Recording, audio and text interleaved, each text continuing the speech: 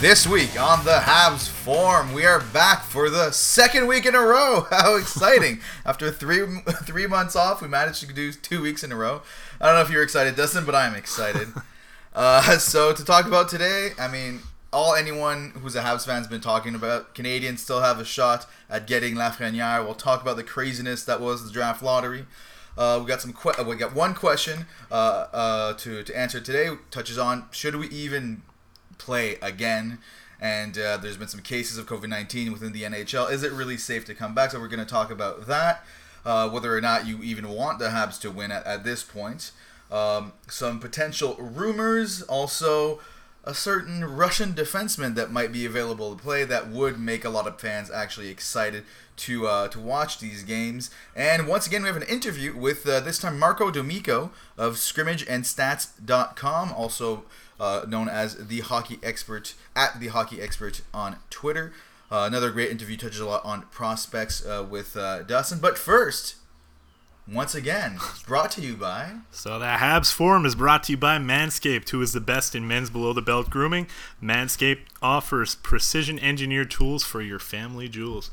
So we finally got the package this week. I used it, and apparently you haven't used it yet. I actually used it on my mustache to trim it a little bit, but that's not really what the whole idea is. Still appreciate the package. I would have appreciated larger than medium size for my boxer and my t-shirt, but hey, my girlfriend's really enjoying the new t-shirt to sleep in, so that's... Is she wearing the boxers too? Or? It'll fit her way more than it'll fit me, I'll tell you that much.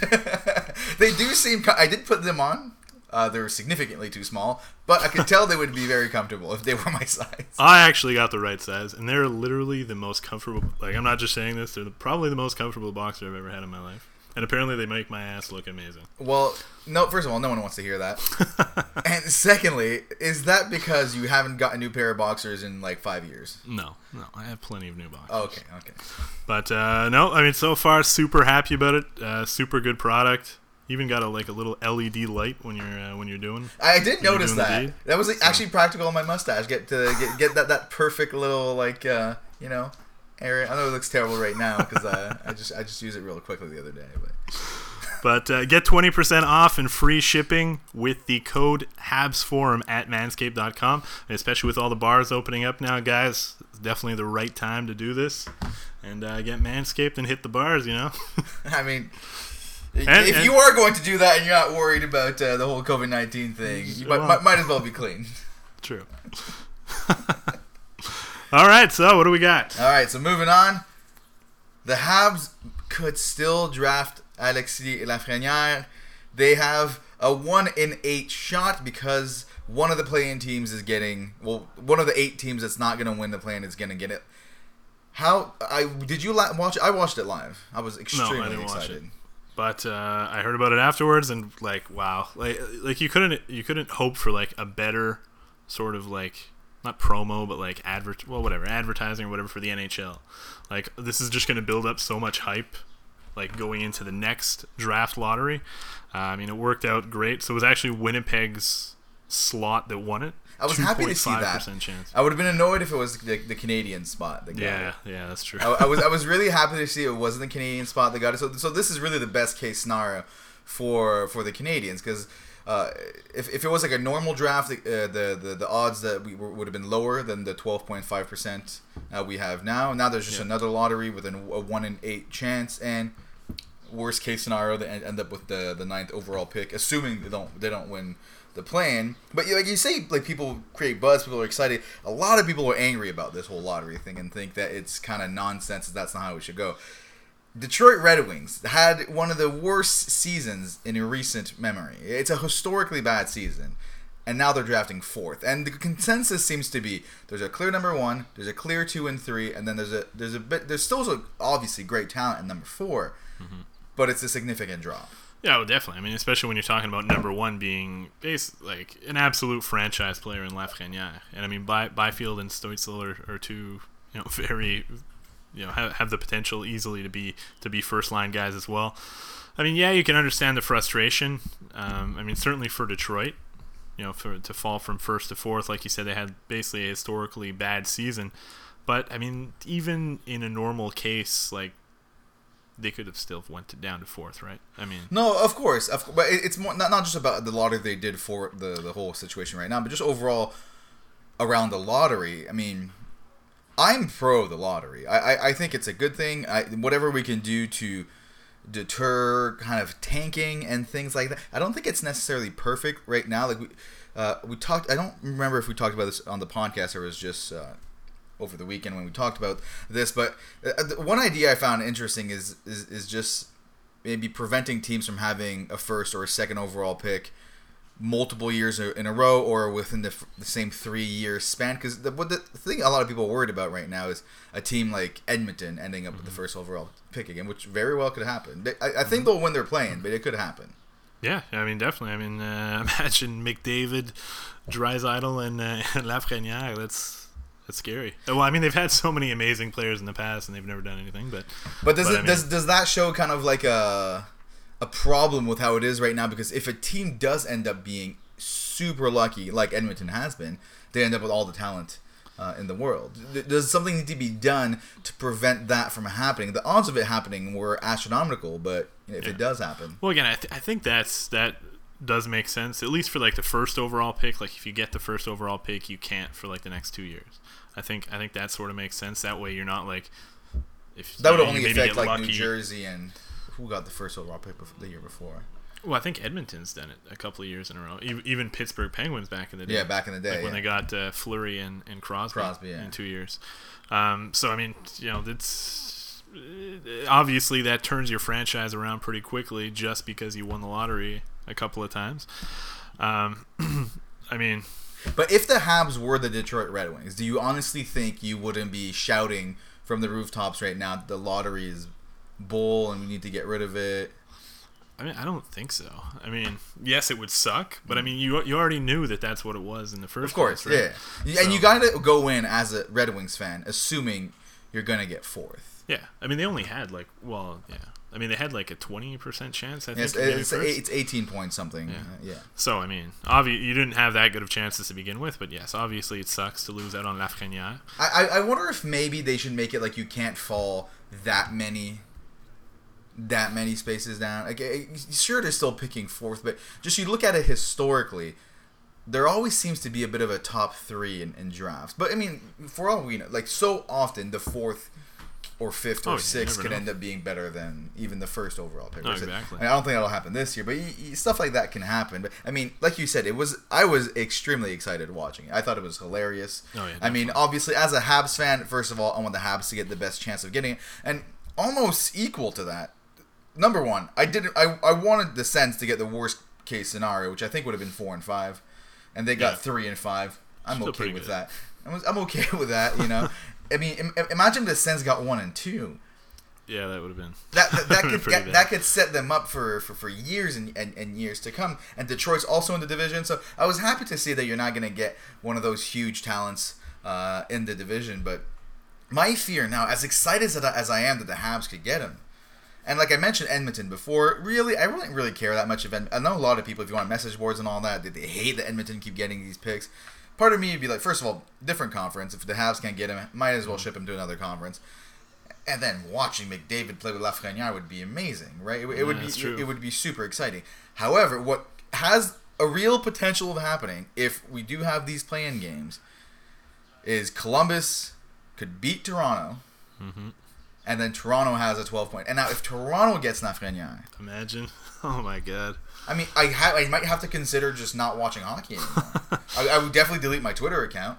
Yeah, probably. I mean, geez, that would be horrible. I don't know if I want the Habs to get him more or I want the Leafs to get him less. Like, I don't know what's more important to me. It's pretty close. It's pretty close. It's very that would close. be pretty bad. Yeah. Because, I mean, if this does end up happening, I mean, Columbus could very well beat Toronto. Like, especially when you're talking about... They beat Tampa Bay last year. Yeah, well, there you go. I mean, especially when you're talking about a 5-game series. Who knows what's going to happen. This situation, too, it's like a crazy... The way it's going on right now, it's kind of a nuts how it's happening. So, I mean, honestly, the best case scenario at this point, if you're a Habs fan...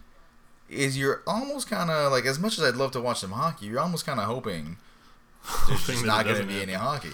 I mean that's almost hoping like there's going to be a bunch of players getting COVID-19. I'm obviously not saying that's what I want. But, I mean, an argument could be made that they shouldn't be playing anyways. I think there's already a question about that. So, I mean, that sort of goes back to, the Twitter question that we got. So, the Twitter question comes from Etienne Ferland, so at Etienne Ferland on Twitter. So, if they do return to play, which I really don't think is the right thing to do, I think the hub cities should be in Canada, where COVID-19 is much better controlled at the moment. Edmonton and Toronto are my picks. Your thoughts? I do agree with the first thing. First of all, that we probably shouldn't be playing hockey in the first place. I mean, already there's 26 players that have been found so far with COVID-19, so you're not off to a good start. The thing about that is that if you look at percentages and all that, like the number of 26 makes sense. Like there was gonna be players that were going to get COVID-19, and the hope is that it will get better once they're all in a hub city. But like Etienne said, if we are going to do this, the hub cities have to be cities that are kind of safe, right? So I'm sorry, he said Edmonton and Toronto. Okay. I don't think Toronto is that safe though. I mean, Toronto is it's gotten better. In the rumors. Those are like, I think Bob McKenzie. I'm just pulling up right now. He did mention Toronto and Edmonton are very, very real possibilities. I mean, I don't know. There's something. Is Toronto just a possibility because I mean it's about the resources too. It depends what they do. If they make it so it's really contained and all that, I think Toronto will be fine. I mean, but just having it in Canada makes the most sense as long as there's no issues with the whole, because there's travel bans going on right now, right, with Americans coming to Canada. So I'm assuming they've already had conversations to make sure that's not an issue. But if we are going to do it, it would make the most sense to. It would have to be. Yeah. I mean, I would think Western Canada. So I mean, Edmonton definitely makes sense. But I feel like Toronto is just as bad as Montreal is. I mean, obviously we've gotten a lot better than we have, but I mean we're still getting like 200 maybe 100 cases a day. Yeah, I'm not sure. I haven't been following Toronto's numbers as closely, but just as a city, I mean, I lived in Toronto for 7 years, and it's a city that is very dense. There's a lot of people there, so depending on how, like, no matter what, if you have a city that's that dense, unless you have super strict rules about confinement and all that, you're gonna have people walking around that are spreading it. It's like almost impossible to completely contain it. So then it's whether or not the players are actually safe and they stay in their, I'm assuming, hotels that are going to be completely blocked off. So I mean, I don't think it makes that much of a difference once they're in the city. But the question goes back: should they even be playing? Yeah, I mean, again, for me, the answer is no. As much as we all want to see hockey. And again, I mean, like, when is this even going to start? Like, tomorrow's July 1st, and it goes into next year, and it's hard to really try to think about it honestly, because first of all, as a Habs fan, the best case scenario, as far as I don't think 99% of Habs fans don't think the Canadians can win the Cup this year, so they'd rather just have a chance at Lafreniere.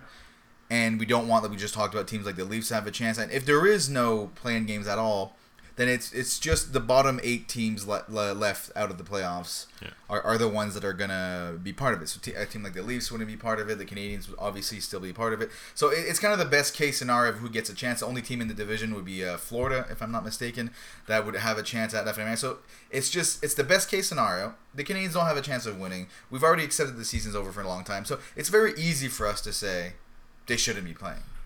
Yeah. But if the Canadians had been struggling for years, just gave away first round picks to get some rental players, and they were first in the division, this was the year Price was going to get his run at the Cup, I would not care. I'm just being honest. I would be like, is there 200 more cases of COVID? I don't care. We're playing these games, and I want my parade when we win the Stanley Cup. You know, like I just being honest here. I feel for the teams, for the fans of the teams that had a real chance of winning the Cup this year. Yeah, I definitely agree with that. I mean, obviously, I mean, we're not in that situation, but for teams that are in that situation, that this year could be their year.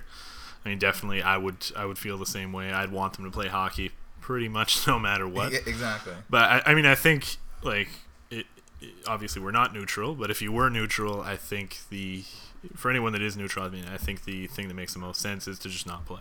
Absolutely, it's definitely the thing that makes the most sense. We're not. No one's dumb here. Everyone understands that the only reason it's even being talked about is for money, right? Like that's what these leagues are here for. And I have no idea what exactly it would mean for the NHL to just have no hockey for the rest of the year, if it would affect the caps or things like that. It's not like you can lower the cap drastically, right? Because players need. Well, apparently, from what I've read, it looks like the cap could actually stay the same for the next 3 years. Wow.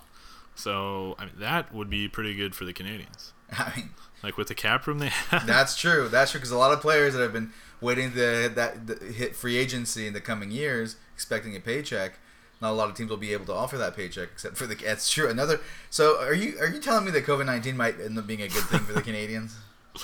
It might be. And we're going to come out of it with a bunch of cap space. Alexis Lafreniere, because I'm going to be so disappointed if we don't get him. Like, we're far more likely not to get him, right? It's like over 85% chance we're not going to get him. But I literally had a dream that we picked Lafreniere. Like, I'm just so I just can't help it. And we talked about this in the episode we did. If you were listening to us during the season, we were kind of doing a preview, and I would do the draft lottery off one of those simulation websites.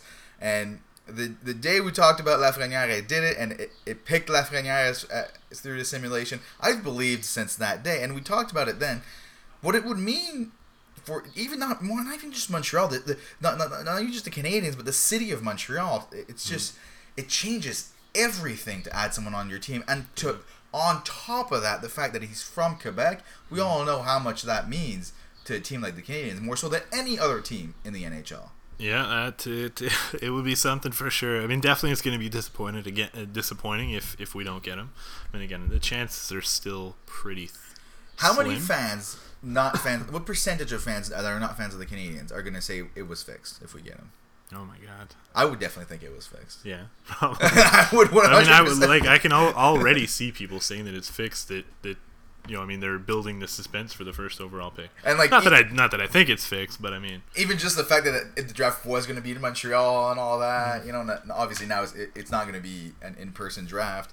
Like they haven't said this officially, but I'm assuming it's not going to be an in-person draft. But oh man, I would call fixed for sure. I don't care though. Like I'll let those fans cry fixed for 20 years. Like it changes everything. I mean, that would be amazing. It would be so insane, and I'm already so excited for it to happen. And just knowing that I'm just setting myself up for disappointment. It's just like, why do I do? Like, it's like that's all being a sports fan is sometimes. Is setting yourself up for disappointment. I mean, you're a Habs fan and a Jets fan. A New York Jets. New York Jets, yep. So, I mean, you're very used to disappointment. I've been disappointed for my whole life. I'm used to it. Yeah, you're used to it by now, yeah. I mean, I'm mainly only a Habs fan. I mean, I follow the other sports. I'm not as big a fan of the other ones. It's just, I just want it to happen so bad. It changes everything. Just the downtown core. I remember I read this guy on NBA, our NBA on Reddit, did this in-depth analysis of what LeBron James means to the Cavaliers. Now, first of all, I'm not saying Lafreniere is going to be as good of a player as LeBron James is in the NBA. Definitely not saying that. I'm just saying the impact of a player of that caliber has on a city, how it just affects the buzz around, like all the restaurants around the arena make more money when he's playing, and all there's just a ripple effect that happens, and just having the best French Canadian to come into the NHL in decades come to Montreal would have that effect in Montreal. It would be insane. For sure. No, definitely. I mean, it would definitely, it's sort of like the excitement that you feel in Montreal when the Habs are in the playoffs. Like I feel like it would probably be similar. You remember that? Well, it's been a while. It's been that long. It's been like 3 years. Yeah, it feels like more. It does feel. No, but I know exactly what you mean. It's you just feel it in the air. From day to day, you feel it during the playoffs because a day after a win, everyone's just happy. Yeah, everyone's just having a good time. After a crushing loss, everyone's depressed. It'll be a big win when they win the lottery. When they win the lottery, it'll be a big win. Oh man, will it be? But I mean, so here's the thing. So are we even going? We talked about last week how no matter what, we have a hard time rooting against the Habs. So let's forget about the whole best case scenario they don't even play. Let's say they do play. Now, as hard as it is for me to root against the Habs, oh boy, would it be hard to root for them. Yeah, it'll be. Yeah, it's going to be really tough. I almost don't want to watch the games. Yeah, I mean, like I can't, especially if we're talking about the playoffs. Like, yeah, obviously you have to watch the games, but like it would be really hard to cheer for them. But I know I'm not going to be able to cheer against them in the playoffs. But I'm not here's going the thing. to be too sad. Here's the thing, first of all these Detroit fans and Sens fans on message boards were flipping out, being like, this is bull. All these playoff teams are going to get a chance at the first round. The playoff teams are going to the play-ins are not the playoffs. They are not the playoffs. No, exactly. I don't care what anyone says. They're just a little side tournament we're doing to figure out who's going to play in the actual playoffs. Yeah. The NHL playoffs are long enough as it is. We don't have to pretend like they're long. It's not the playoffs, so if they do win, I'll be excited to see them in the first round of the playoffs, obviously. But I don't see the Pittsburgh the series as the playoffs at all. No. I get it's not. But to have the chance to make it to the playoffs, but again, I mean, what chance do they really have of winning the cup? I mean, you never know, especially in this sort of situation. But again, it's going to be hard to cheer against them, but it's also going to be hard to cheer for them. Definitely. I mean, the main thing that'll be exciting to watch is if for example, Kotkaniemi, who is apparently fully healthy and ready to go, as ready as you can be given this situation. I mean, he looks like he's been working out a ton during this kind of like quarantine off season. So players like that, like we talked about Suzuki, but now it seems like it's not 100% sure yet. But so initially, the NHL said players in Romanov's situation coming out of the KHL wouldn't be allowed to play. The reason being that technically, usually they wouldn't be allowed because the KHL should still be going on, but it's not. But then the Players Association kind of went against that. They didn't agree with that. They should be able to play. And now it seems like it was François Gagnon, I think you said, reported. Yeah, François Gagnon. At first he said that it was official. Then he sort of said, "Oh no, it's looking like potentially it's going to happen." So it looks like it's more likely than not going to happen. But I mean, that would be exciting. Definitely. Yeah, I mean, it'll be super exciting, obviously, to see Romanov. Hopefully, they just treat it as a camp for young kids. Price, Weber, Gallagher, Dano, just stay in the stands, and we'll just play Jake Evans, Kotkaniemi, Romanov, and Caden Primo. Just Caden Primo. I mean, see what happens. Even put McNiven in there. Yeah, there you go. You know, I saw someone online say, Keith Kincaid. Keith Kincaid is cheating. I was going to say play with six players. But actually, you might have a better chance of losing with Keith Kincaid. Maybe the Canadians will sign me. That would be... But then you would actually try because it's like you're claiming... No, I don't think that would matter, actually. No, I'm definitely sure that would matter. I mean, if you made one save on Sidney Crosby, I think you'd talk about it for the rest of your life. Oh, definitely. Even if it accidentally hit you in the ass. Yeah, definitely. Yeah, you wouldn't. I'd be like, for sure, I'd stop one. For sure. But maybe not on Sidney Crosby. I'm sure they have some AHL players playing for them right now, so you might accidentally stop one. You know. But yeah, so that's what it'd be fun for to watch Romanov play if he does get to play. I mean, do you think he steps in? Let's say he's allowed to play. Do you think for sure they give him some minutes? That's a good question. You'd have to think so. Yeah, I think so. Yeah, I mean, look probably, at the left side, right? Yeah, like, I mean, Sherrod's not getting moved out. Then you have Kulak and you have Mete. Is he stepping in? That's a good question. Yeah, I don't know. Especially with Claude Julien likes to play the older guys, and now we're talking about like the playoffs basically here. Yeah. So, it'd be tough. I mean, I wouldn't. Yeah, I think he'd probably get in. He'd probably have some limited minutes, I would imagine. Maybe they play a game with 7 defensemen. Yeah, well, that's what I was just thinking. That could be an option for sure. And then see what he can do, and then if he looks kind of like he's, because you have like no idea. There is going to be a bit of a mini camp too, so I mean that'll play a role in it too. It's really nuts because it's not like they're going to play preseason games. I don't think. No, right? Of course not. So you're just going to go from camp to like they're going to do some red and white, then playoff hockey, right? Like what is essentially playoff hockey. I mean, I think whoever's in the best shape will probably get to play. Yeah, that makes a lot of sense. I'm sure nobody's going to be at 100%. So. Yeah. I mean, for all we know, Domi put on 20 pounds during this pandemic. You know, I'm not no rumors or anything. I just picked a random name in Domi. But well, speaking of rumors, there is a bit of a Buffalo rumor that this isn't an actual. This is just like people kind of talking that what we could offer for this return. But they might be interested in moving the 8th overall pick and Brandon Montour for a second line center. Yeah, for a second line center, and then Habs fans, some suggested Dano, others suggested Domi. So I mean, I don't think Domi for the 8th and Brandon Montour would make much sense for Buffalo. I feel like they are pretty desperate. Especially, I mean, they basically just fired 95% of their staff. So and their franchise player is 1 foot out the door. Yeah, he's over it. He's made it very clear if it doesn't change soon, he's just going to be requesting a trade for sure. I think they have so many good young players. I mean, for how many seasons now have people, and including yourself, said, "Oh, Buffalo's going to be good this year."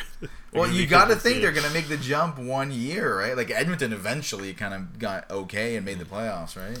But I mean, yeah, and there's just so much frustration on that team right now that, I mean, they I'm sure they're desperate to make a move, and maybe they're gonna think that Domi's the right guy for them, and if we can get Brandon Montour and an eighth overall pick for Domi, I mean, obviously you definitely have to make that trade.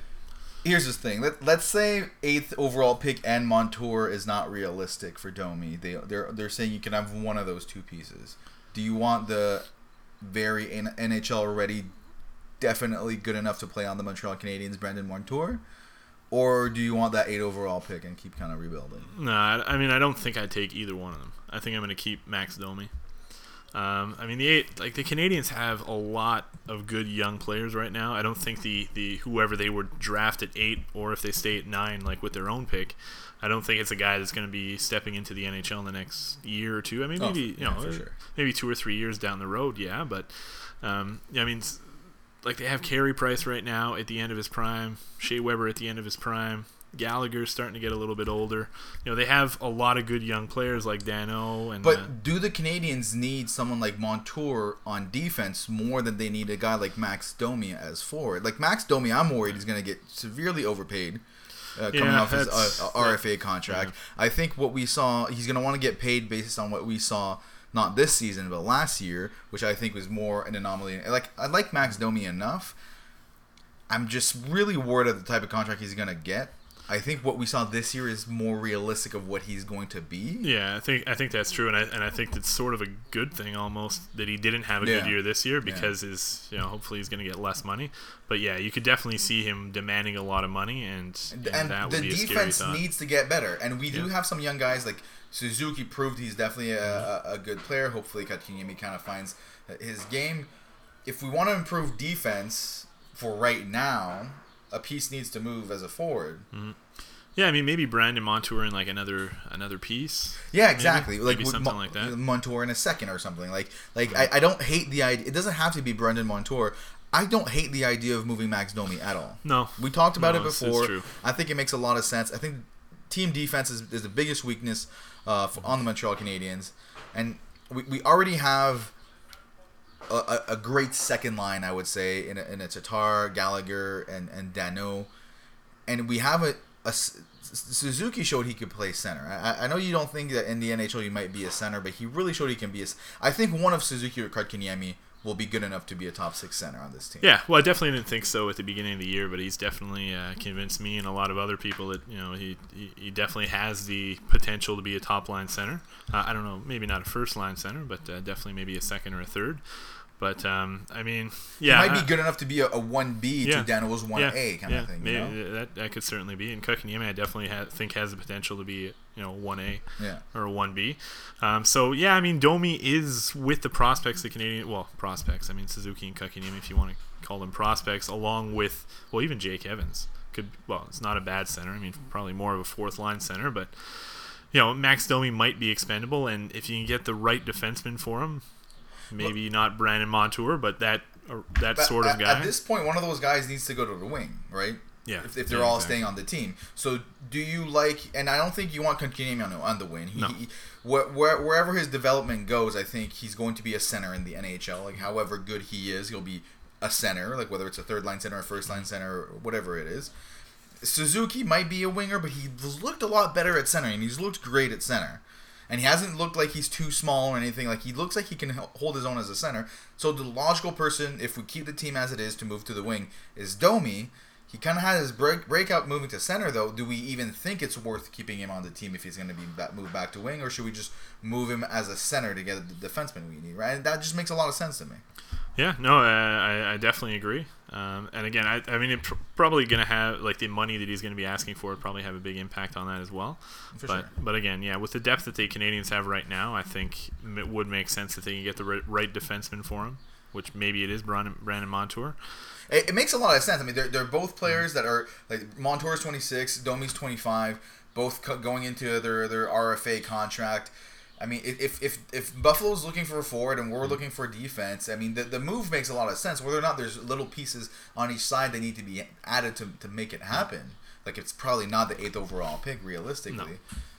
I mean, it might be the move to make. It's not crazy. It's not a crazy move to me at all. No, it could definitely make some sense, but we'll see. And so, I mean, it's always fun to talk about rumors, but I mean, as always, like, who knows if any of that's gonna happen. Aside from that, I mean, we already talked about players that might play. I mean, Price is back finally. Took a plane. I mean, it is really seeming it's gonna happen, right? The players are showing up and all that. So yeah, I mean, they're getting closer and closer to it. Again, I mean, they're crossing their fingers that there aren't going to be more players that they get COVID at this point. But again, I mean, you know, the longer this drags on, the more it's going to impact next season. So I mean, you know, if they're going to do this, I mean, it's got to start soon, you would think. Yeah. So I mean, you know, hopefully, you know, by our next episode, we'll have a little bit more information about when exactly this is going to start. Because it's weird, because tomorrow usually would be free agency. We already would have had the draft. Tomorrow would be free agency. It's all these things haven't happened yet, and it's like, when can teams start trading again and all that stuff? I mean, I guess the playoffs are not happening yet. It's just so weird. It's just such a weird season right now. It's I just want to know what's going to happen. Yeah. Happen or don't happen, basically. No, exactly. Yeah, you know, it'd be nice to get a little bit of certainty, really. Yeah. All right, so I think that covers it for this week. Now, moving on to the interview with Marco D'Amico. So you want to tell us a little bit what you talked about? Yep. So again, similar to the interview that we had that I had last week with Joshua from Canadians Prospects. Basically, we talked about some sets of prospects that the Canadians could be looking at. Well, obviously, if the Canadians get first overall, we all know who they're going to take. If they get 9th overall, some guys that they might be taking a look at. I mean, Marco talked about some different guys, for the most part, than Joshua. And he talked about some guys that he'd be interested in the second round and even in the later rounds. And similar to what Joshua did last week, he gave us some under the radar Habs prospects that he wanted to talk about. So it's definitely a great interview, and his website's really good too if you're interested in prospects in the next draft.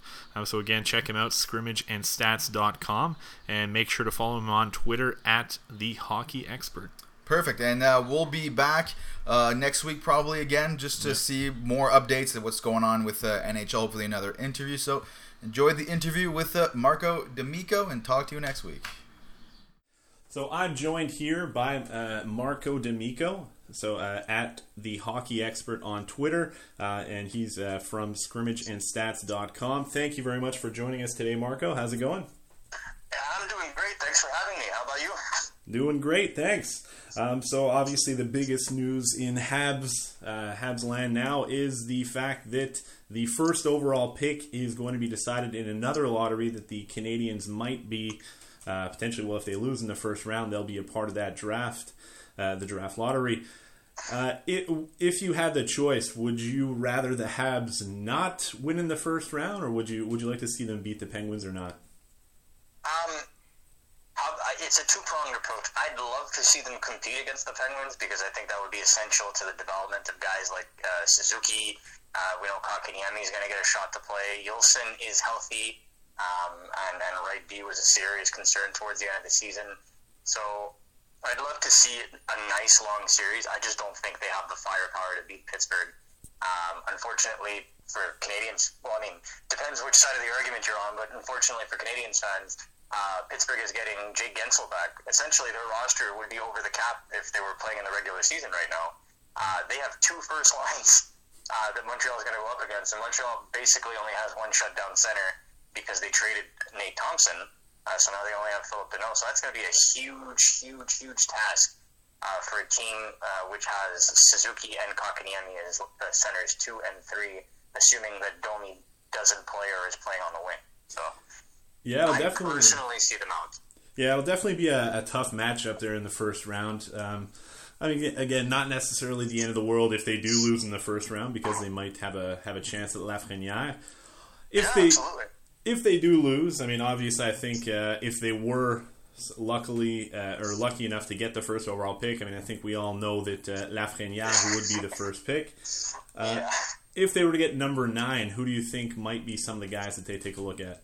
So, there's been a lot of discussion in terms of the top heaviness of this draft, and it initially started with the top 5, then it kind of went top 7, then it became top 10 plus the Russian goalie Yaroslav Askarov, and now it's essentially become a group of 12, and then obviously the goalie Askarov on the side. So it really depends on how the draft goes. The fact that Ottawa now has 3 and 5 makes things absolutely interesting, because they can go literally anywhere with that 5th overall pick. I think by 3, as people kind of assume, it'll be one of Tim Stützle or Quinton Byfield, or maybe a surprise local boy like Marco Rossi, who's obviously not from Ottawa but plays for the Ottawa 67s. So Montreal could be left with Lucas Raymond on the board, potentially an Alexander Holtz on the board. There's definitely Marco Rossi's teammate, who's risen quite heavily in this draft, Jack Quinn, who could potentially be on the board. And then also my dark horse for the top 10 is Seth Jarvis. So you have all these forwards that they can potentially look to get. Personally, because of the lack of depth on defense in this draft, I think the 2 top defensemen, Jake Sanderson and Jamie Drysdale, will probably end up going before the Canadians can speak. So you're looking more likely than not at a top-end forward for that pick, which is exactly what the doctor ordered for Montreal's prospect pool. Yeah, I definitely agree with that. The Canadians could definitely use a top-end forward. If all those guys are on the board, is there one in particular that you like more than the others? I don't know if you can pass over Lucas Raymond if he's available at 9. I think he's got top 5 talent, but I think that 9 players in this draft have top 5 talent. So if I were to turn around and compare this glut of 10 players to last year's, I don't even think Philip Broberg, who went 8th overall last year, would crack this top 10, let alone the top 12. So it's a very talented draft with 6 to 7 potential first-line forwards. So it's exciting if you're a team in the top 10 right now.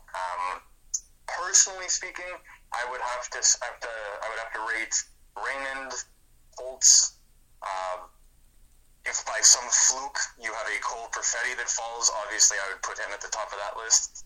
And then Seth Jarvis and Jack Quinn would kind of be tied for me for various reasons. But Jack Quinn and Seth Jarvis, for me to be okay with their selections, all of those forwards would have to be off the board, and the only viable option would be a defenseman or Askarov, the goalie.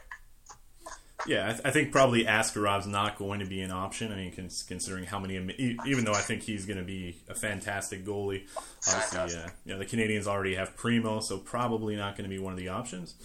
You talked about the defenseman. Jake Sanderson's a guy that has really driven up the draft boards over the last couple of months, and even I've seen some people actually say that he's better than Jamie Drysdale. What do you think about that? I don't think he's better than Jamie Drysdale today. So I want to clarify that when I talk about prospects and being better, me personally, I refer to potential, to progressional forecasting of what they could develop into. So if you want to do a side-by-side comparison and look at strengths and weaknesses, what Sanderson really has going for him is that he was a relative unknown. No one really saw him play because, let's face it, let's call it the U.S. National Development Program hangover. After the last draft that they had, where they had practically like 9 or 10 players go in the first round, which was historic, this year there were maybe 1 or 2 players, and those 2 players that we thought were going to be good at the beginning of the season, which is Simon Teval and Brendan Brisson. Brendan Brisson had a good season, but it was Jake Sanderson and Thomas Bordelot who really just kind of jumped up and took that team. And really, if you go and look at the tape, it's not about the numbers. Jake Sanderson simply just has the tools to be a more effective defenseman in all situations. That's my personal opinion. I think that Jamie Drysdale is going to be kind of like a Cale Makar without the shot.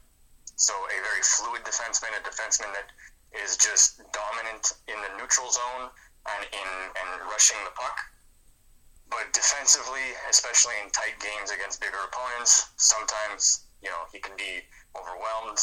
I don't necessarily think that that's going to hinder him. I think he's still going to be a top-paired defenseman. But I also think that Sanderson would be, the complement to any top-pair right defenseman. Like, if Montreal, by some fluke, were to draft Sanderson, I wouldn't cry.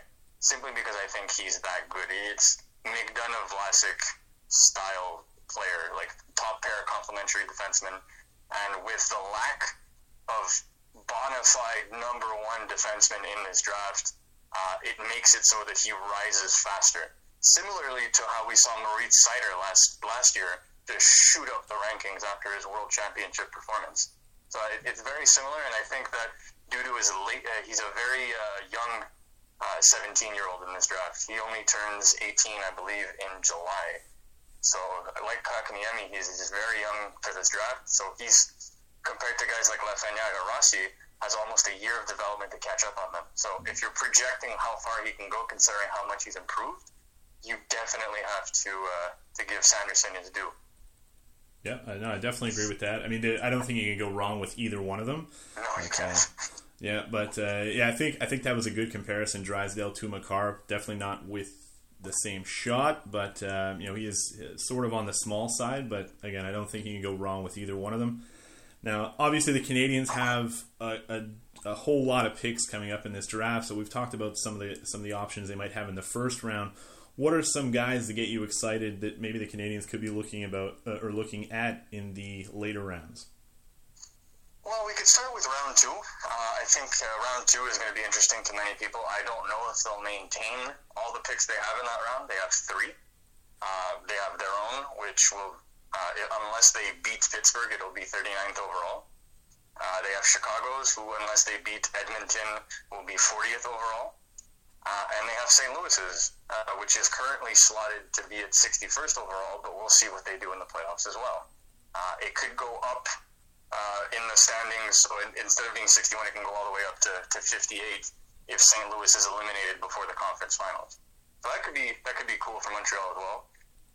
In the early second round, you have obviously Jeremy Poirier from the St. John Sea Dogs that could be there. I personally would stay away, but I can understand why the Canadians would want just an offensive defenseman. He's essentially a forward playing defense. You also have another individual that I mentioned before on this call, Thomas Baudreau, who was the offensive player for the U.S. National Development Program this year.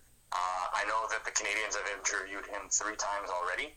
Bergevin knows his father quite well, and that's just why I link them to Baudreau. Baudreau himself is a fantastic player, just very cerebral, very smart, very quick, fits the bill. He wasn't born in Quebec, but he was raised and played in the minor ranks before decided to take the American route. So he's definitely an option.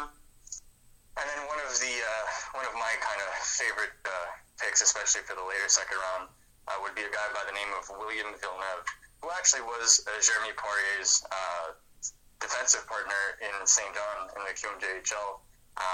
But he's a right defenseman, which I believe is a need right now in the Canadian prospect pool. So definitely names to keep your eyes out for. But there are so many similar players ranked between 25 and 45 that I could just list them all, and we could be here till tomorrow. It's definitely a good draft. A lot of, certainly very top heavy, like we mentioned earlier. When you're seeing like the top 12, even the top 15, top 16, really solid prospects. But like you said, even going into the second round, you're getting some really, really solid prospects. And definitely, I like some of the guys that you mentioned. Jeremy Poirier, I definitely agree with you. He's sort of a high risk sort of player. So I don't think I necessarily touch him, though. I know he's been brought up many times in the Montreal media, especially on TVA Sport. I've seen it quite a few times.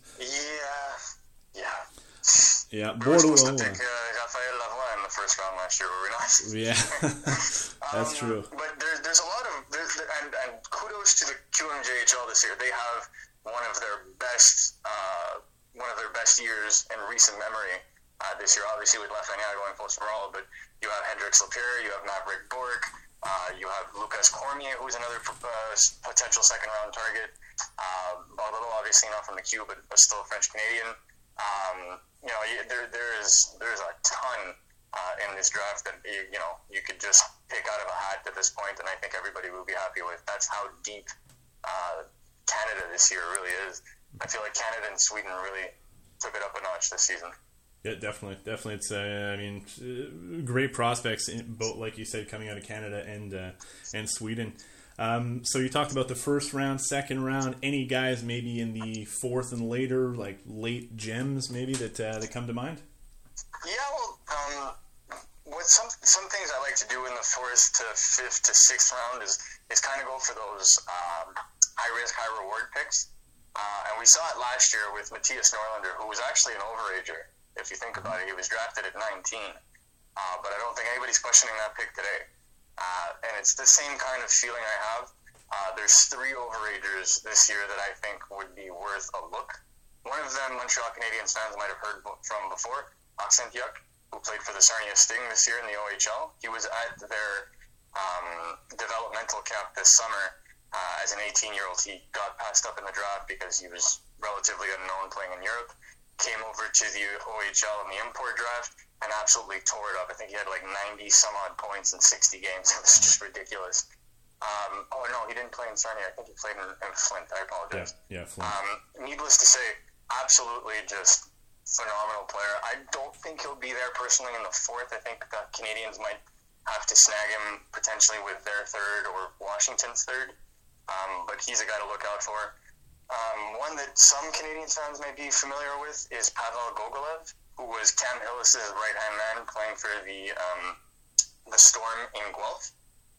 So for anybody who doesn't know him, he's a big hulking winger who put up near, I believe, 40-plus goals in his last year in the OHL. So I find that to be a worthwhile pick because these guys go directly to the American Hockey League after, and that would be a huge help considering that they're mostly center-heavy and they're missing wingers with grit and size. And lastly, there would be Mr. Sokolov, who plays in the QMJHL. Everybody knows him. He kind of late bloomer and really kind of exploded this year, putting up near 100 points. I think it was 96 points this year.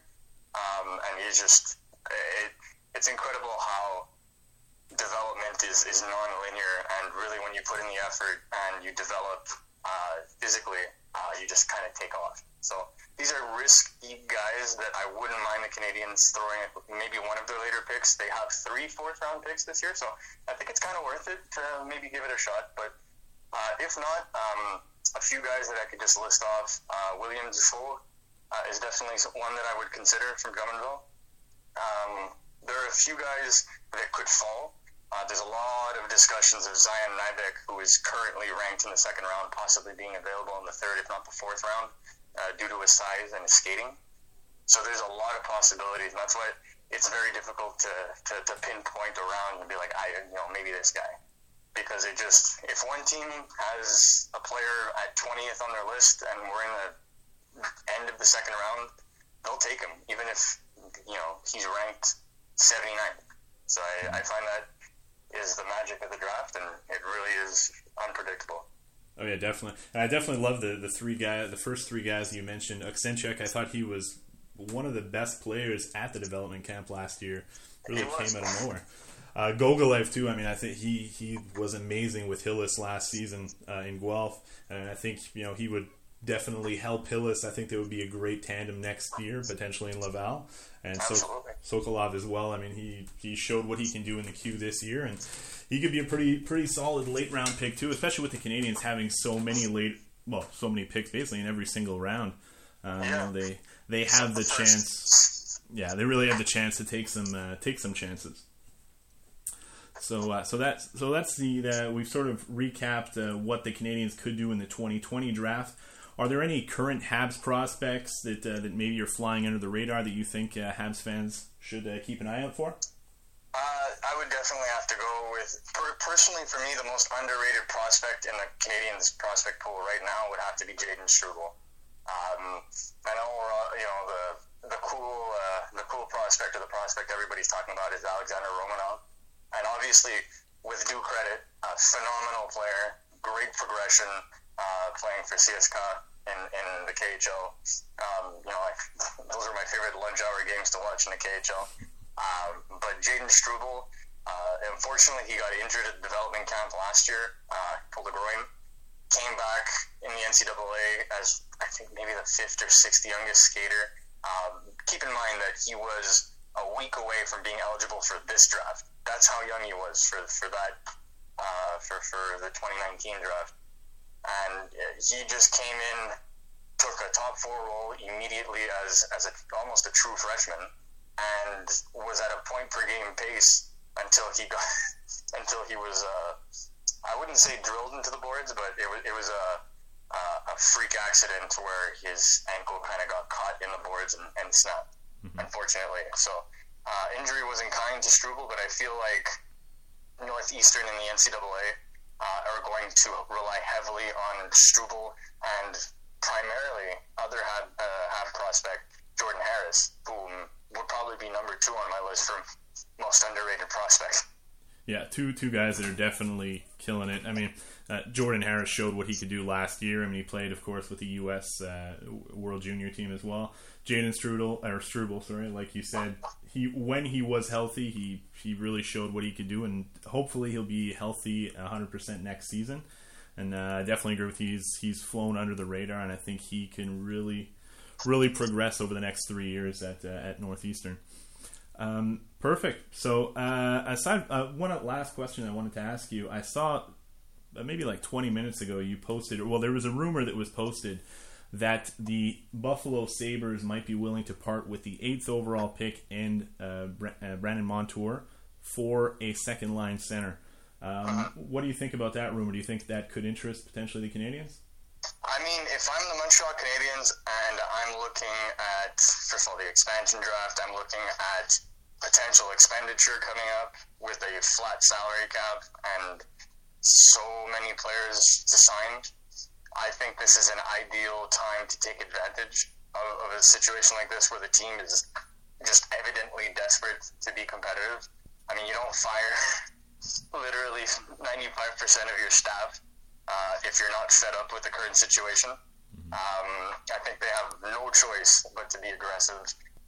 They have the cap space, they have the prospects, they have the picks, and I feel like this is akin to what Arizona was going through with John Chaika in 2017 when they traded for what they believed to be a top-line center at the time in Derek Stepan, and they sacrificed the 7th overall pick and Antti D'Angelo. And we all know that even though Antti Raanta also came in that deal,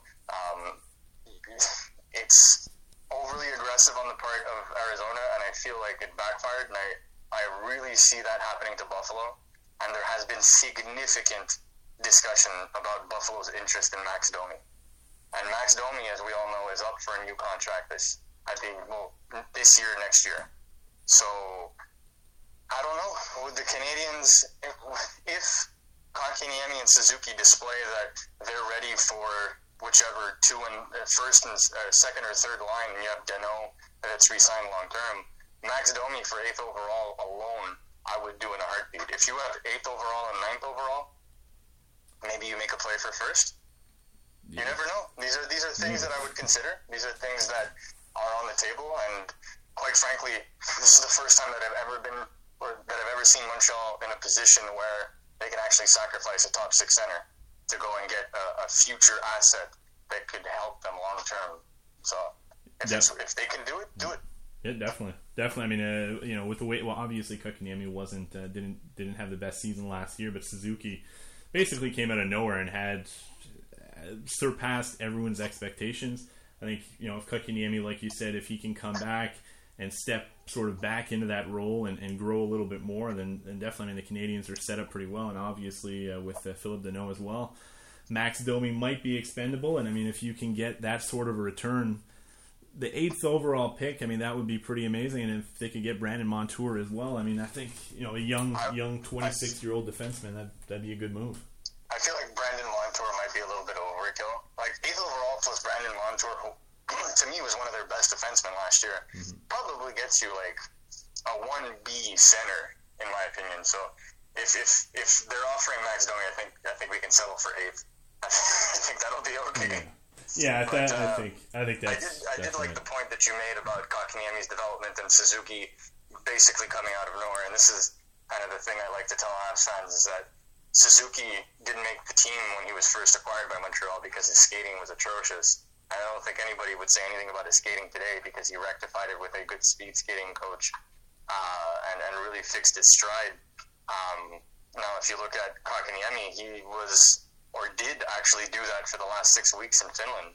So I'm very interested to see how much quicker Kotkaniemi is now that he's worked on, really fixing that awkward stride of his. Because if he can get the first 2 or 3 steps off, he could be a pretty dangerous player considering his size at this point.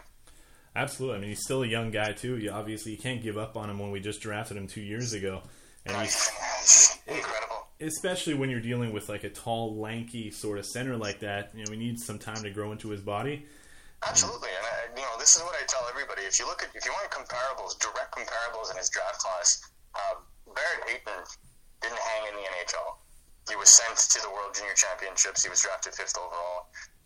Zadina looked great in Detroit, but that's because he was also playing on the top line. If you look at Noah Dobson barely played for the Islanders this year. Vitaly Kravtsov was playing roller coaster tycoon, depending on which side of the continent he was on. American League, NHL, KHL, and then Oliver Wahlstrom also I think Kotkaniemi had 6 points less than him in 29 less games. So I cannot look at Kotkaniemi as a point per game center in the AHL and be disappointed at this point. Unfortunately, he ran into injuries, sophomore slump. It's normal for big centers. So I just promote patience with the fan base, because if they are patient, it will pay dividends. Absolutely, definitely agree. I think, especially with all the picks the Habs have coming in this draft, hopefully Lafreniere coming as well, and I think the future is bright. Yeah, absolutely. I think the only thing that I could say is I wish it was October. Yeah. Never thought I'd say that in the middle of the month, at the end of the month of June, but here we are. Definitely agree with that. Well, thanks a lot, Marco. So make sure to give Marco a follow on Twitter at The Hockey Expert, and check out his website, scrimmagesandstats.com. So thanks a lot again for doing this, Marco. Oh, it's a pleasure, man. Anytime. Take care.